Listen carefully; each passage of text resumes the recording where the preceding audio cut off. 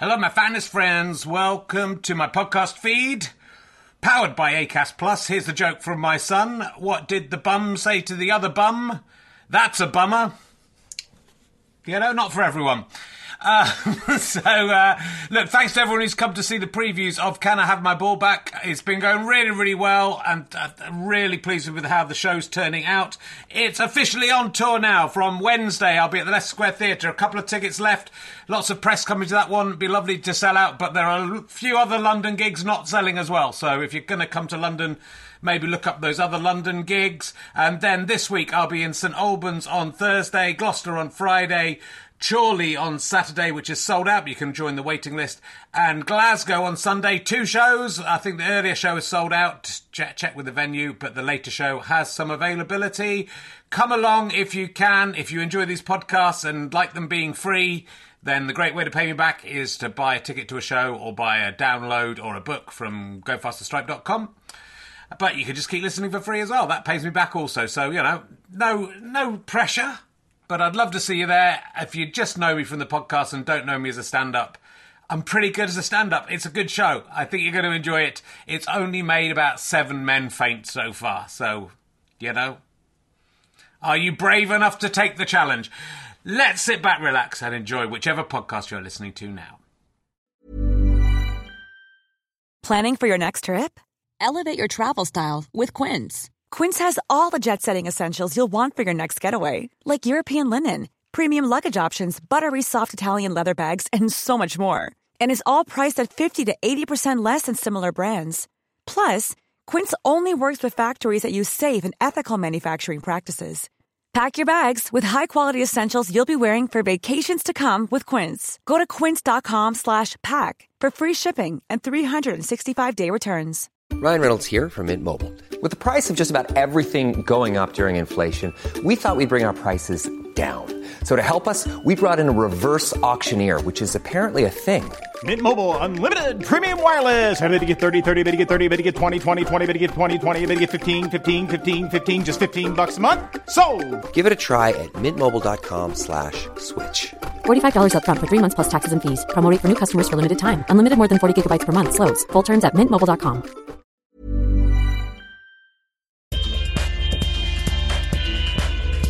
Welcome to the RHLSTP Book Club number 3. We are doing a weekly, well, not always weekly, we'll see, extra podcast where we talk to various authors and just about their books, just as a lovely, and because we should read more books. I should read more books. This is making me read more books or listen to more books, and so should you. And so please buy this book. It's very good. It's called Catch Your Breath. It's by Ed Patrick, who joins me from an undisclosed location. Where are you, Ed? I'm undisclosed in my house in Oxford. I'm sat in a location, the safest location away from animals, because there's several animals that could jeopardise this podcast. So I've decided to isolate myself as much as possible. Yes, you have several pets, which I have learnt from your book, which I actually I did in 2 stints. I had COVID and was stuck in my room, and the book was there, and I hadn't read it for you. You'd sent it to me very kindly. So I read about the first half of it, and then I got the audio book last week or the week before and listened to that first half again and the second half. So I've completed the entire thing. And there's an extra chapter on the audio book for audio files. He discussed me, but you can have another book. Tell me, let's hear it from you. How would you sum up your book? What is the book about? So in a short version, it's a funny and honest memoir about becoming an anaesthetist, which a lot of people have heard the word anaesthetist, but don't really know what it is. It's kind of this magical world. And it's partly because if you ever meet an anaesthetist, you're unconscious pretty soon after you've met them. So it's understandable that not a lot of people understand what's going on. So it was intriguing to tell people and talk about the sort of dark arts behind it. But then also over the last couple of years, it brought into focus just where anaesthetists are in the hospital as well. So yes. It all that sort of encompassed, basically. And so did you get the book deal, or did you have the idea to write the book before COVID, or was it COVID and the situation of COVID that made you think this story now needs to be told, or what was the order of the... I think the order of things was I always kept notes of things. I always thought anaesthetics was fascinating. I loved it. And I always thought that it was something to really talk to people about and people didn't really know much about. But when the pandemic hit, as with everyone, all comedy outlets, because comedy was always an outlet for me, you know, balancing the comedy and the medicine things. But when all the gigs shut down, when everything shut down, writing then became an outlet. So I thought, right, I'm going to try and put this down on paper, and just started going with it that way. So it did get stimulated from the lockdown and the pandemic, and that really sort of focused the energy in towards it. Yeah, well, it does give it an extra... I mean, you say near the beginning, you know, if you're listening to this to get a history of the pandemic, you kind of think that seems quite a pompous assertion at the beginning, and then listen to it and go, oh no, fair enough. It is because actually obviously the experience of the NHS staff, and particularly in anaesthetics, is sort of crucial to the whole treatment, isn't it? And but the first half of the book, or the first, even maybe a little bit more than the first half of the book, is about your training and your being a student, being a quite seemingly quite incompetent student, or making lots of mistakes, which are very funny. So there's lots of laughs, but obviously there's some serious stuff, and there's obviously an element of people dying as well in this book. Yeah, absolutely. I mean, it's medicine, so there's always going to be sort of light and dark with that. But yeah, absolutely. There's that whole fish out of water experience of becoming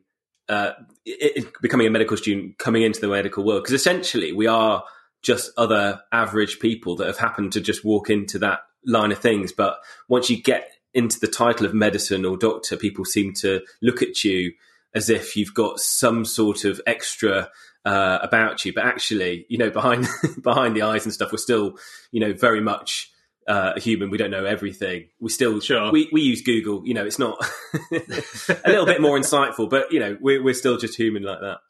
Yeah, well, there's a funny bit when you were presented with your first dead body, and you can't understand why this shaven head man on the slab has no penis, and think you're very clever to ask about it, which is an enjoyable part. Yes, there's this. So this is unfortunately based on truth. So we were essentially it was the first day of medical school, and they try to get you used to things. So it's sort of, it's quite a daunting experience. So they show you various labs and the hospital. And then obviously one of the big things is an anatomy lab. So not many people at this stage have seen a dead body in real life, for want of a better term. But essentially, to get us used to it, they laid out an entire full body for us to do that. And we were all in our sort of lab coats walking around like it's the worst game of Cluedo, just sort of all pointing and nodding. But then myself and someone else noticed that this bald elderly man had the genitals removed, and I couldn't work out why. Yeah. So we went and said to the head of the medical school, we just said, look, listen, I don't know if there's a sensitive reason, but why have the penis and testicles been removed? And it was one of those moments where you felt like, I am really actually quite mature, because it seems like quite a silly question, but actually you've got to ask questions to learn, and I will, be looked on greatly for this. And the head of the medical school kind of took a double glance at the door and then back at us, and then just suddenly said, well, that's a female. We just shaved the head. I don't know why I didn't think about that before you asked the question. And you could see the anxiety in his face that I'd already got into medical school at this point. But you sort of forget that obviously doctors are pretty young when they start, and so there's a chance. And I can understand why you made that mistake, and you might well have seen naked bodies before, but that might be if that was me, that would be almost the first naked person I'd seen, certainly like properly laid out in front of me. So it is. It's you forget about that, and I think it's a very good indication of how you go through all the how much you have to go through to become a doctor. So there's all your training, and then you're working in the GPs, and again various funny and tragic stories from that.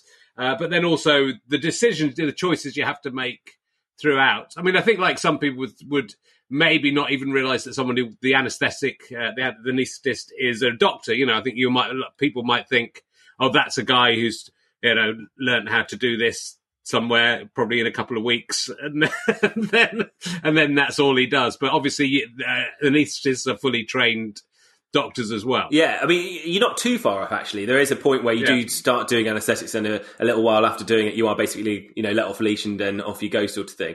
But in the UK, you are essentially, you finish medical school and you are a doctor, but you're a trainee doctor where you do these 3 or 4 month rotations doing different things. And just as you've got the hang of something, you then move off to something else. And then you're suddenly faced with this decision making of you've got to choose like a final sort of career path at some point. And so there's over 90 different specialties, so you're never going to get to choose all of them.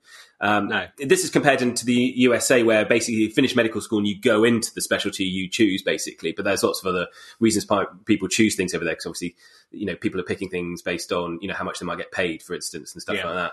But I chose essentially anaesthetics, which is quite a medicine's high stakes, but it's probably one of the more high stakes things there is. So, there's if things go wrong, they go quite wrong. You have to act quite quickly. But essentially, it's the first, you'll basically then start training into doing some anaesthetics. And after you've done it for a couple of months, they basically say, right, that's it, you're good enough, you can go off and do some anaesthetics on your own. And then suddenly you find yourself overnight just in the hospital sort of manning it and just waiting for things to go off. Yeah, well, and it's an incredible having had to use the NHS last year and to use anaesthetics. It's an incredibly important job, and and you're essentially sort of killing all of your patients and then bringing hopefully most of them back to life again, which not all of them, sadly, but hopefully most of them will come round again. Yeah, exactly. So we do things that generally would get you reported to the GMC or various medical or legal bodies if you did it, because we just disrupt the physiology on purpose. Yeah. And if you went to your GP and they stopped you breathing, they would be like, well, that's not really looked upon quite well, probably frowned upon. Whereas, we do that on purpose. So we might make blood pressure drop lower than most people. We might can stop people breathing, alter the heart rate and things like that. But that's actually par for the course. That's what you aim to do. So you start off and you'll get other doctors that come in and see what's happening in anaesthetics, and they'll look at the monitors and they'll be like, oh my God, if I saw that on the ward, I'd be absolutely shitting myself, essentially. But that's just what we're used to. So Anita's got this kind of very relaxed vibe, and it's because you're sort of dealing with the extremes of physiology. And also, one of the coolest things about it is the drugs. No one can deny that. It's one of the coolest things. We use a whole wide range of drugs, which we could talk about as well. But it's got this whole sort of magic, and there's no set formula. Like, each anaesthetist you meet might have a different way of doing things, but each of them is right. So everyone's sort of like a chef with all these different sort of drugs, and they'll pick and choose. And you might work with one anaesthetist one day and they'll tell you to do things one way, and then you'll go to another and then they'll do things completely differently. So it keeps you on your toes. But it was my experience of having general anaesthetic, and I was offered a spinal anaesthetic, which I just couldn't understand why, in my circumstance where I was having a body part removed that I didn't really want to see being removed. It didn't seem much of a choice to me, so I definitely wanted to be out. But it was so lovely to be knocked out and then just come round again. So it really felt like that's what death is. It really felt like I've died. There's no soul, because there was nothing there. It wasn't like my soul was going, oh, what are we doing for this next hour? There was no dreams, and then you just come round and again you're awake. But it was I found it quite reassuring. It felt like if that was the way you died, that would be quite a nice way to die.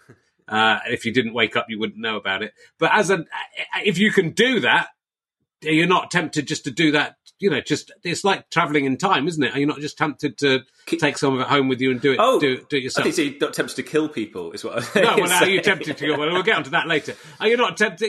I would just, if I knew how to do it, I suppose you need to be awake, right, to wake them up again, to wake yourself up. Well, if you remember, like Michael Jackson's obviously the person who used one of the most commonly used anaesthetic agents, something called propofol, to keep unconscious. But he has a whole cocktail of other things. The problem is that when you stop breathing like he did, there's no one there to sort of take over that sort of stuff.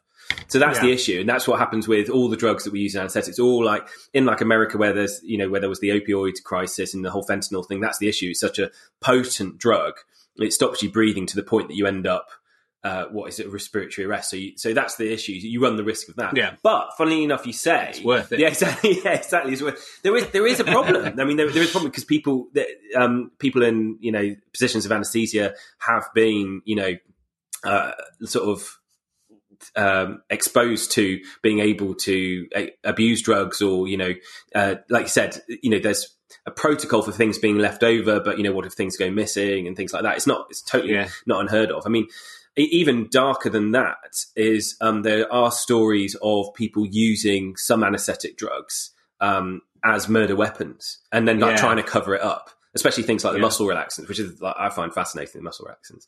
So yeah, you mentioned that in your book, but then you get caught if you're going to do it. It's good you make sure you don't get caught. If you're going to do that and then burn the house down, you'll get caught, because then there wouldn't be any carbon monoxide or something in their bloodstream that they wouldn't be breathing in if you die. So if you're already relaxed and dead, you can't do that. So it's good. There's some good tips for murderers in there. I will say one thing about the drugs, which I also find fascinating, that people might not realise, is that when you get a pack of paracetamol or something and you open up and you've got the instructions and everything in there and it tells you. Yeah. So for every single drug, including anaesthetic, there is a patient information leaflet, including for the muscle relaxants. So muscle relaxants, they paralyse you.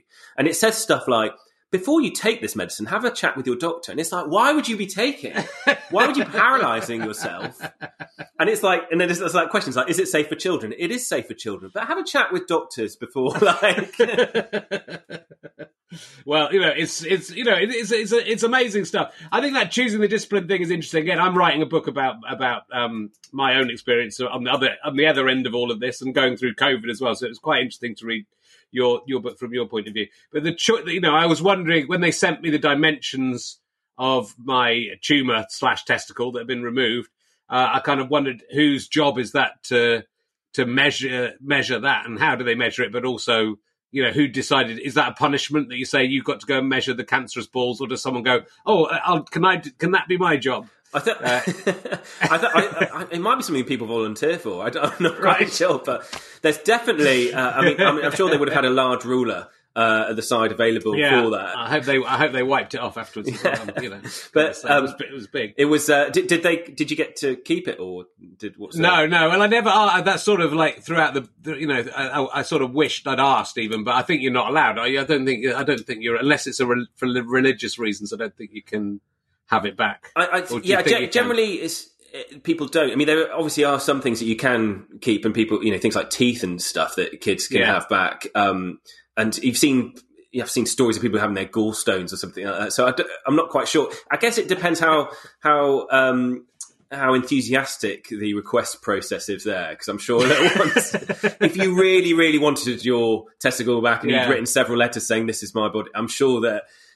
I think you could argue, definitely. I sort of but every point that I could ask about it, and in a way, as a comedian who thought I might do stuff about this and I might experience, I should have had the ball to ask for my ball.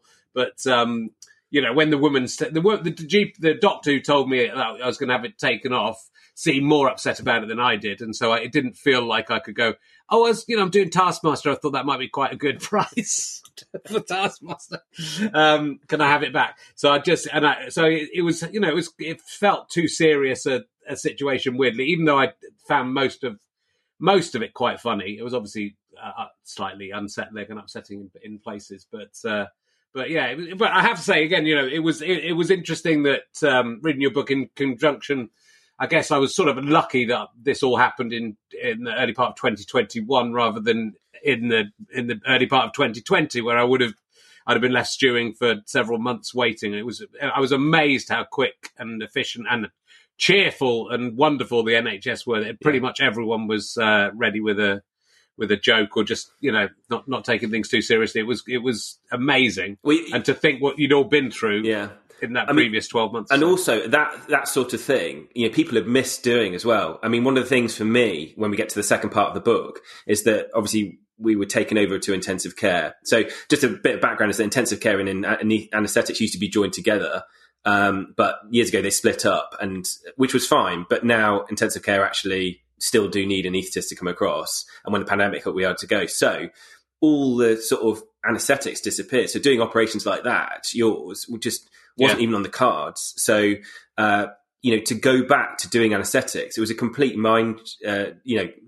complete relief for the mind. I didn't quite realise, but you know how you realise some things in hindsight that actually you are quite down and quite depressed and like you actually don't enjoy what you're doing, spending these 13-hour days in intensive care. I lost that identity of doing anaesthetics. And so going back, I totally see where you say everyone was really happy and jolly. It's just like, oh my goodness, this is what we wanted to be doing. We want to be, putting people to sleep and being able to wake them up and send them home and let them have their stuff done. So I think it was much of a relief for the patients, as like I said, for people like you going and having it done.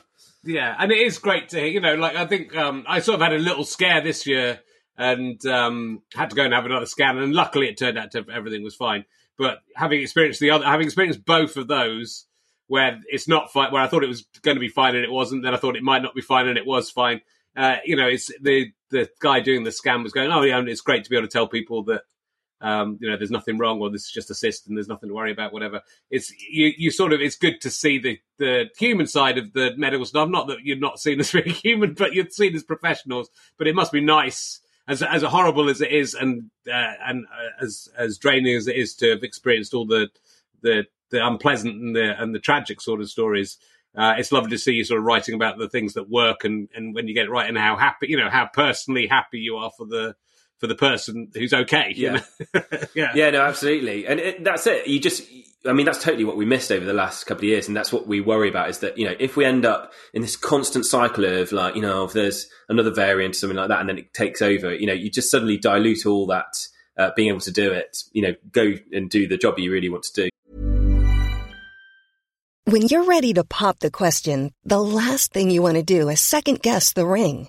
At BlueNile.com, you can design a one-of-a-kind ring with the ease and convenience of shopping online. Choose your diamond and setting. When you find the one, you'll get it delivered right to your door. Go to BlueNile.com and use promo code LISTEN to get $50 off your purchase of $500 or more. That's code LISTEN at BlueNile.com for $50 off your purchase.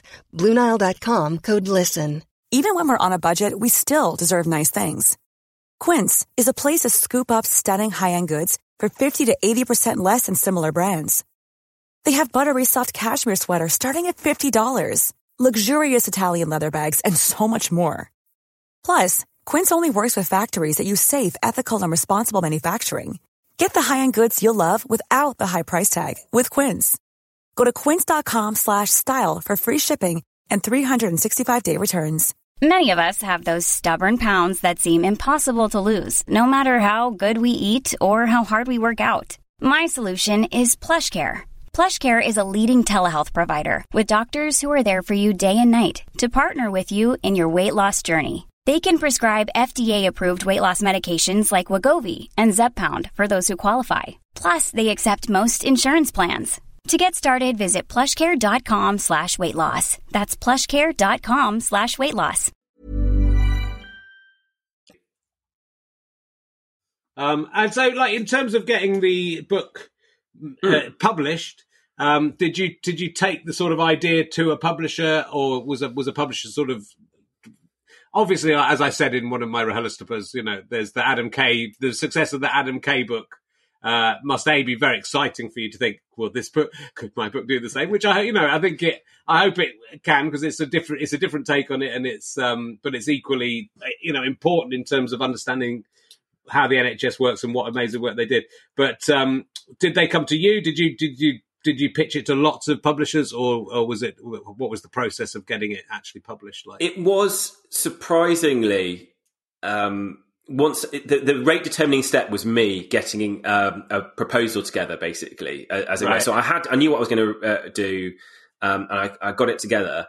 And yes, I was thinking, obviously, it's like with medicine and like different genres of anything. There's always different stories to tell. So like you said, with Adams, he's got, very obstetric, in medicine, there's lots of different stories, just like there's lots of different crime stories. So I thought anesthetics was actually one of those things to really tell people about as well. So that was the basis of it. And then obviously the pandemic came as well. So I sort of got this proposal together, which was going to tie them both in like the book does. I sent it to an agent. I think I sent it to a couple of agents, and then one came back immediately. Like, when I say immediately, within like 10 minutes. Right. and then came back 2 hours later after they'd read it, and they were just like, right, this is great. Should we talk on Monday? So then obviously with the agent, and then it was 2 weeks later, it had been taken up as a preempt, right. Which had, so for me, it's a brand new process for me, like the whole book thing, going through it and this whole procession. So I was sort of oblivious on this little boat riding past going, all right, is this normal? Is this what normally happens? And so I obviously realised how lucky and how smooth that process was. But I think the key thing was just actually doing it and braving it.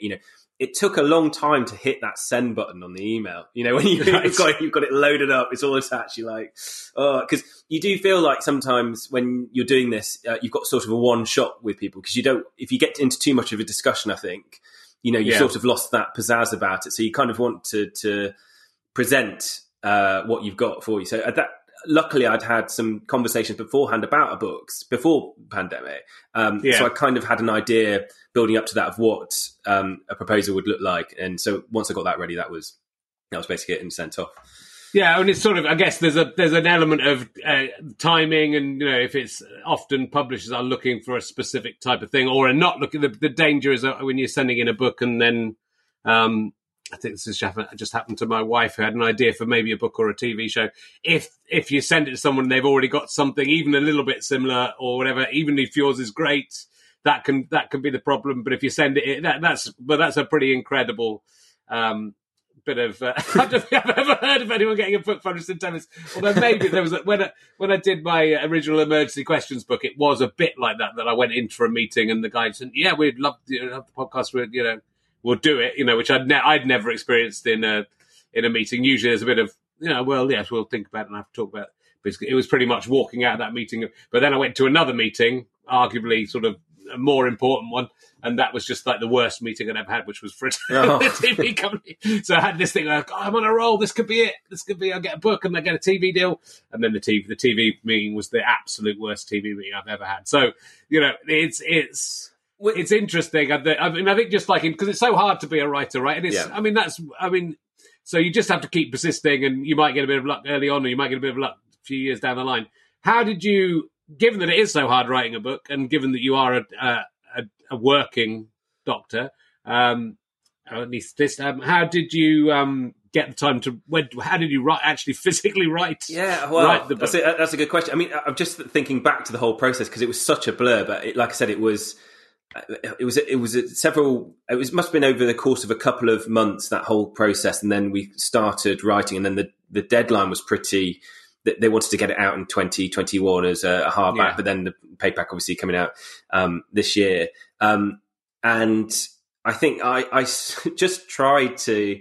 I found out that in the mornings, I'm not a morning person at all. I can't tell you how much of not a morning person. But once I'm up, I'm more productive than anything. I could do more in 2 hours in the morning than I would do in 6 hours for the rest of the day. But I'm hardly awake, and I don't know why. But I suddenly managed to focus that energy into getting up to be able to do that. And then occasionally I just get into a stream of consciousness for those sort of moments. And then I just tried to balance it around the shifts as well. So I had I remember like drawing up a spreadsheet on Excel, obviously, just here's a deadline, here's what I've got to do. And then my fiance looked at it and said, so you're expecting to write all this in this period of time. This is not going to happen. You need to do this. You need to do this. So I was kept sane by, someone else from the outside looking in saying, when you say, I can write an Edinburgh show in the next 2 days, and get it all sort of, it was a bit like that at the start. Yeah. And then, just managed to gradually focus and just keep plugging away. And I think, again, it's, about writing. It's about just getting it done and then worrying about it afterwards. I think that there was so much anxiety about putting something out there or sending something off, and like there was with the proposal. And sometimes you reach chapters where you're just not quite sure how you want it to go or do. And in the end, it was just getting something down on paper which you can then change or delete or do anything later, but then it's there. You know, you can get it done and then change it afterwards was the main thing. Yeah, I think that's very true, and it is really difficult. I think the more you write, the harder it becomes to just write. But it's absolutely the key to it, to just write nonsense, to just write rubbish, and then come back to it, or just try and get a little bit down of what you're trying to do. And I think it's interesting that having constricted time can just focus. Yeah. And I mean, nearly always when I write something, I do a lot in the last week. You know, so I probably do a quarter of the work in the final week. But you know, you've been thinking about it all the time. But I found this time as well that I was just picking up 2 hours here and there, just like you. I wasn't saving people's lives in the interim, though, unfortunately. And although I stopped a bloke getting run over by a bike yesterday. Oh, there you go. I'm sort of a hero as well. But yeah, it's you know, it is focusing, and I suppose wanting to do it. I think it's interesting you say that you've been keeping notes the whole time, because again, with my book, I do a daily blog, which I would advise any writer to do, just in terms of you don't have to put it on the internet. It's just a diary, just in terms of getting used to writing, but also as an aid memoir. And, you know, I never knew there'd be a book in last year. And certainly when I started the year, the stuff I was writing, I didn't think this will be in a book. But I would have absolutely forgotten everything that happened. Certainly the stuff around, maybe not the main drive of, what it was like for those things to happen to me. But all these little instances with the same with your book, and it's clear you've done the same, because you've got these little colourful stories that sometimes about your personal life, sometimes about the job. So you were sort of keeping a diary throughout, which must have been very useful. Yes, but the key thing was it wasn't always like lots of paragraphs of diary or anything like that. Sometimes it was just sort of a couple of words, and that's all you needed just to jog the memory, just to say that something had happened. And I think that was the key thing. You were able to, because you do think that something so stark happens in your day-to-day life, and you're like, I'll remember this, I won't forget it, and then you do forget it. Again, it's just in comedy, when you have that moment, if you don't write something down, you'll just forget. It's like, what was that thing? Yeah, it's amazing how life can just pass you by then in that sense. But yeah, write everything down, definitely.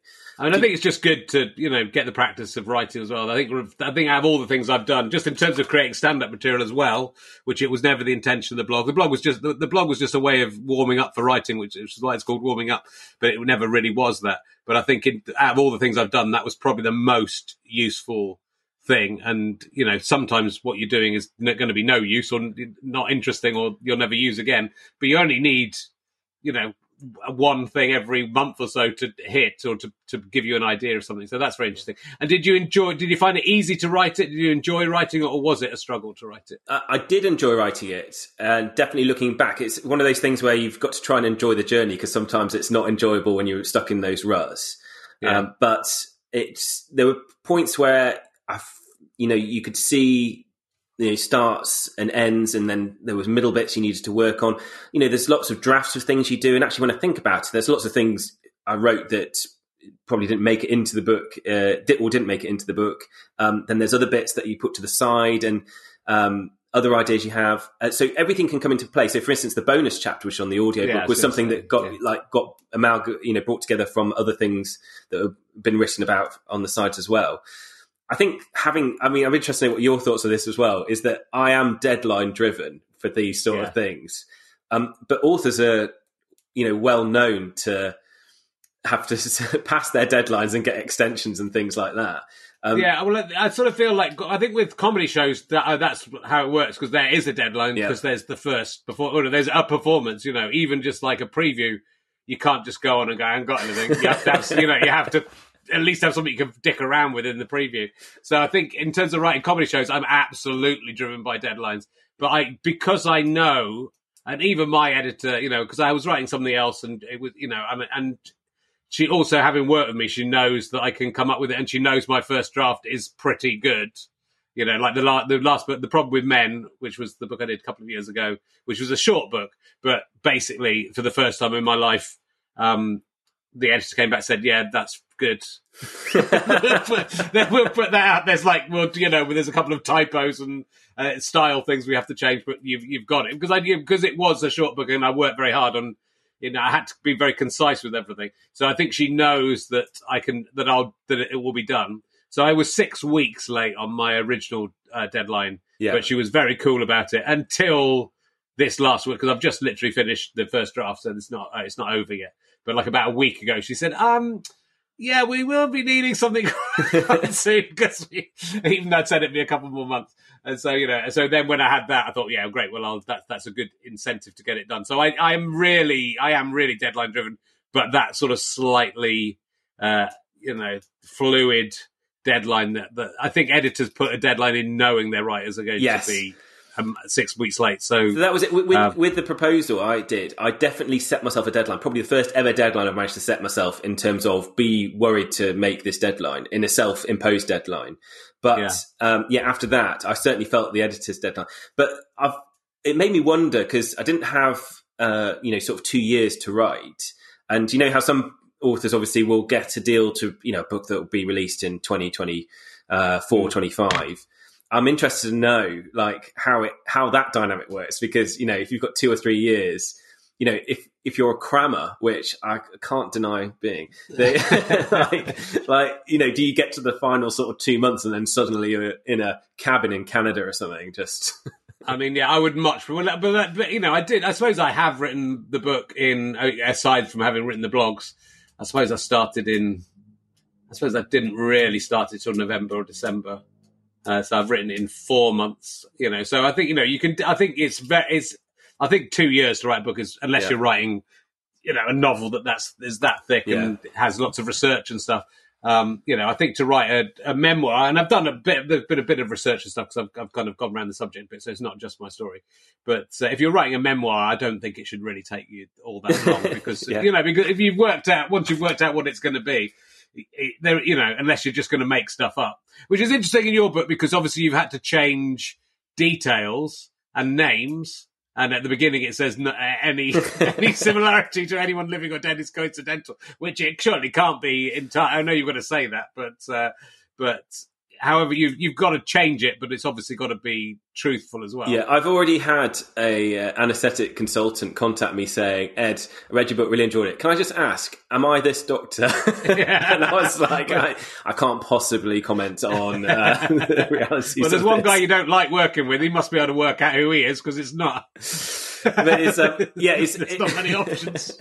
But it's obviously an amalgamation of experiences. But I think you're right. Once I knew where the book was going, where it was going to land, where it was going to end, and also I think as much as the deadline as well, it really was the only thing you could do creatively. I mean, obviously there was all the online gigs and things like that, but in terms of like creative outlet, that was really it. So that was coming home and then sort of decompressing by writing, by getting it all out essentially. And the second half of the book definitely felt it.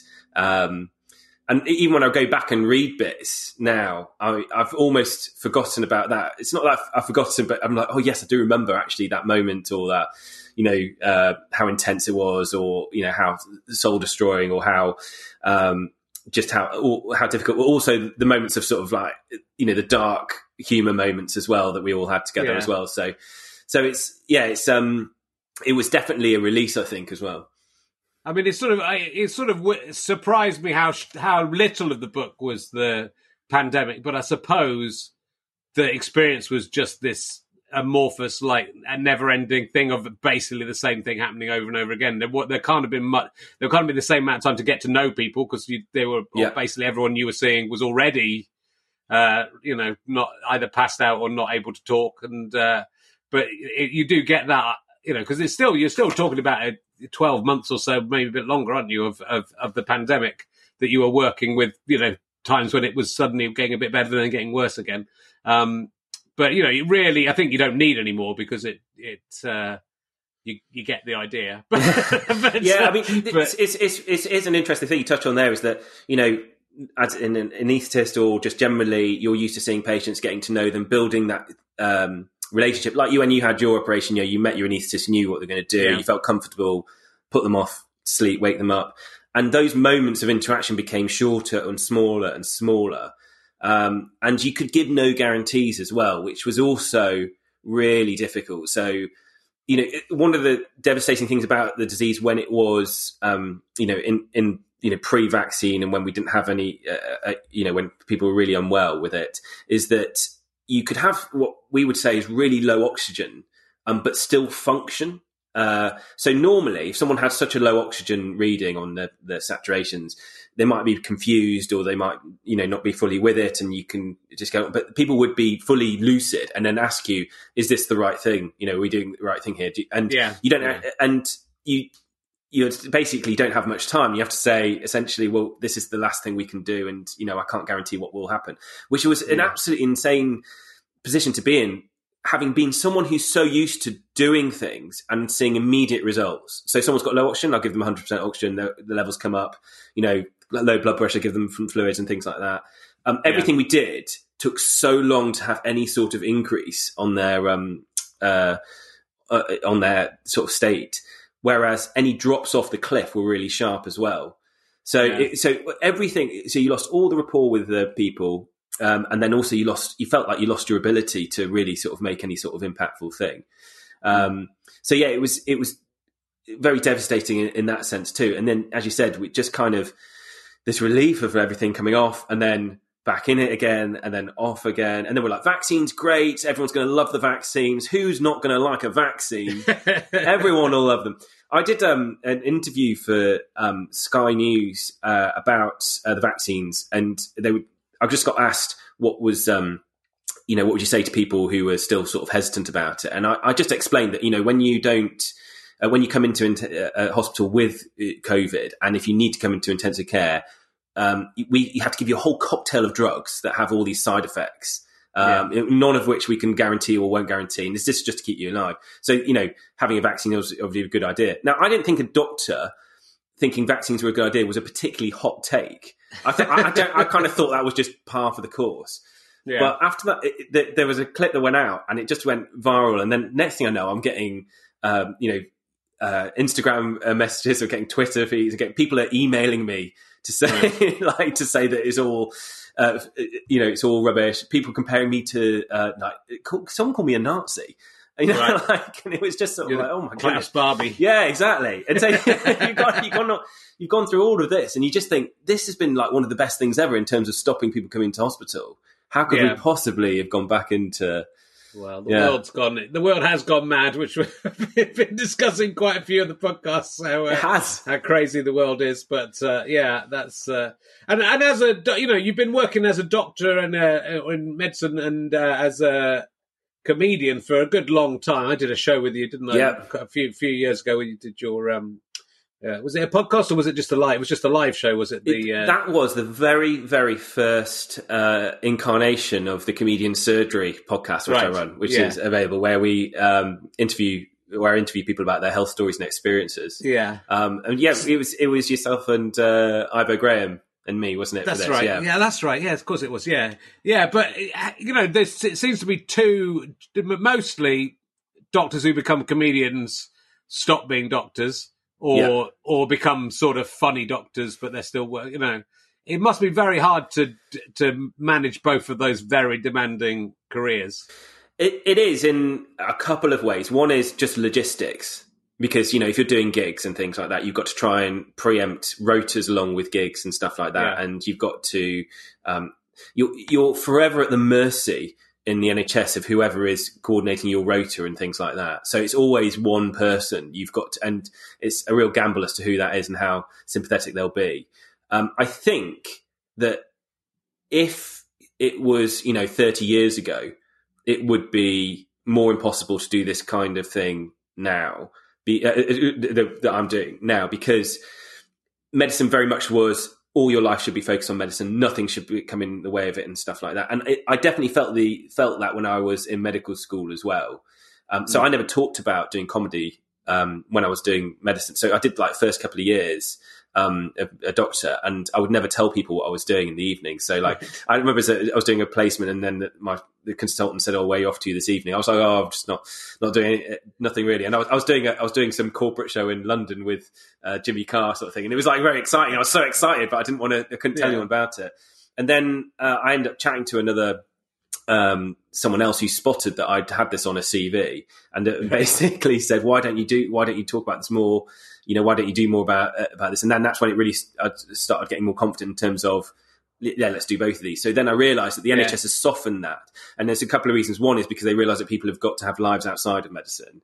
and 2 is because they're just going to lose people otherwise. So you have to have this decompression or something else you do. A lot of anaesthetists are cyclists, and that's not really what floats my boat. But for me, it was always comedy and medicine has always been the 2 things that have just balanced off each other.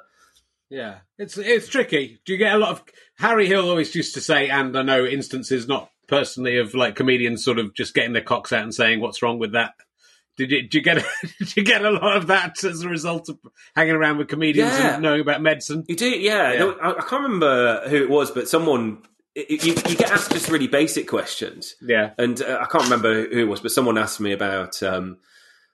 just that they hadn't opened their bowels for a few days, and what does I recommend? And I was like, have you had the coffee? And they were like, no, I don't drink coffee. And they came it was a weekend gig somewhere, and so they came the next night and they were like, I haven't stopped going since I had like 2 lattes. It's like, so you get all those, and obviously you get all the skin stuff as well. But as an anaesthetist, it's quite good that you don't have to worry about that anymore. Yeah. But you do get people asking you little tidbits. And why not? I mean, it's difficult getting an appointment these days, so you might as well just take the most of it, you know. Double useful.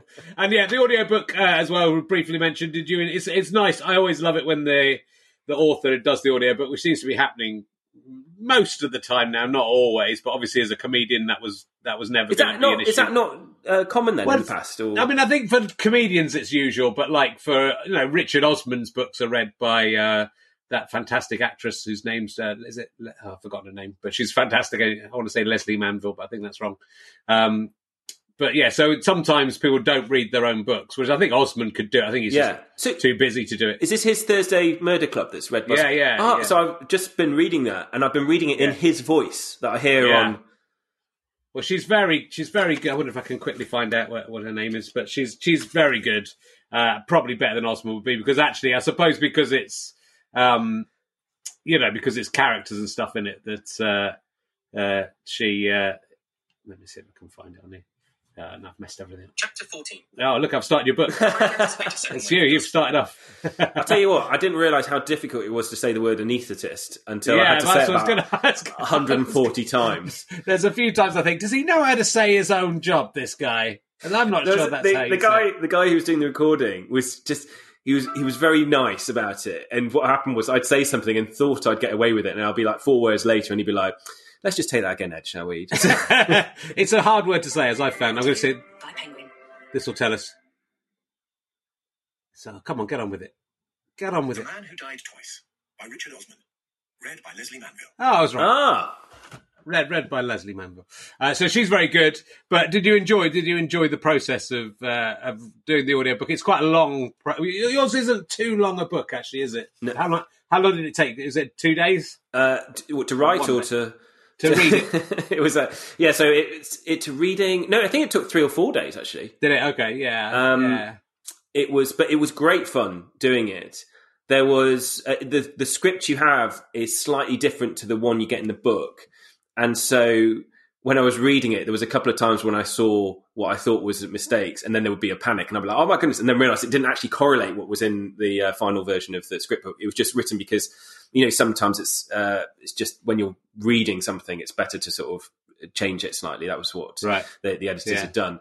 But I thought the whole process was great, and also just gave you chance to really sort of go over it and enjoy it, really, isn't it? Because you've spent so much. It's a celebration almost in a way. Well, you sort of don't do, and that's what I find about doing your final draft. It's very hard to actually fully concentrate and not just, I've read this page 1,000 times, I've just skipped through this page. It's actually quite hard to force yourself. I've asked my editor if I can do the audiobook like quite early on. As soon as we've got it finished, I want to do the audiobook, so that I can then go, look, this is wrong, this is wrong, this is wrong. Because you always spot mistakes or just sloppy writing in the, that you wish could change. And it's very rare that, because they usually do it right at the end, it's very rare you've got time to go, can we change this in the book? And they go, we can change it. I think we managed to do it for both of mine, actually, just about. But I mean, I'm going to try and do it early next time. That's exactly what I was talking about, whereas I had no idea what goes on. So I was picking up stuff. I was panicking in last few weeks and picking up, and we'd missed an and somewhere, and then ended up getting an email just saying, we send this off to a proofreader before and I was like, what's a proofreader? I have no idea what that is. And it's like, they look for stuff like this. And I was like, oh, right, okay, that's fine then. But there's always stuff that gets missed. Whenever you open your book the first time, you'll find a mistake. But also it's even more, it's just like, oh, I've used that same word in 2 sentences in a row and no one's picked that up, and proofreaders often don't because they're not looking for that. Or there's just sloppy writing, or just, I can write that sentence a bit better. And that's with a book, you're never going to quite perfect it. You could always keep going back over, I've probably gone over the first half of my book, 12 or 13 times. And every time I'll just tinker with something. You would never just get to the point where going, I'm absolutely happy with this. But the great thing about a book, unlike a comedy show, is that you sort of do get to a point where it's over. Yeah. Well, what I was going to say was, compared with a comedy show as well, is that I didn't realise what a lovely sort of long process it is in a way. So that the book comes out and, whereas your show's done. Whereas with a book, obviously, it takes people time to read. And so there's this, sort of almost influx over time of people telling you they've just read the book. And so it's lovely to see that enthusiasm. And then also you've got, like you said, you've got the audiobook. If it's a hardback like this, we've got the paperback coming out, and then there's another big celebration of it there. And this is after a time when it was handed in, last year sometime. So to be able to really celebrate something like that actually feels really special in that way as well. And it is nice, it is nice to have something. And I think it genuinely is the kind of book that someone's going to pick up in 50 years' time to get a view of what was, because it's not. I'm sure there'll be lots of people writing about this from all sides, but it is an historic event, and it will be something that people. Well, hopefully it will be. Hopefully it won't become just a regular. Oh, here comes another one. Hopefully, like in 50 years' time, and if we're here in 50 years' time. That hopefully it'll be like the Spanish flu. Let's find out what happened there. So it is a resource, and so that's the nice thing about books, that they're there for a while, and maybe for after you've gone. So it's very interesting. Look, I'm going to let you go, but the book is Catch Your Breath. It's out in hardback at the moment. It's coming out in May in paperback. It's coming out April the 28th. April. Well, perfect. That's very, very soon. It is very, very soon. Yes. Yeah. So maybe wait for the paperback. Do you want them to wait for the paperback? Go for pre-order the paperback. You can pre-order it. Pre-order the paperback. What a good idea! It's very good. It's a nice read. You could probably read it in I've had a couple of sittings. Yeah, I've had people tell me that they've read it in 2 days, or they've read it, start it in the morning and managed it in the evening, which is unbelievable. When I was down with COVID, I just, I read it for a day and got halfway through. So I think that's exactly right. It bore a second viewing as well. So there we go. It was good to come back to it. So Catch Your Breath by Ed Patrick. Thank you, Ed, for chatting with us about it. Thank you for having me. That's my pleasure. I'd also like to thank Chris Evans, not that one, who has set everything up. He's a very nice man. We'll be back next week with more. I think we're doing another one next week, but we'll be back soon with another Rahela Stubber book.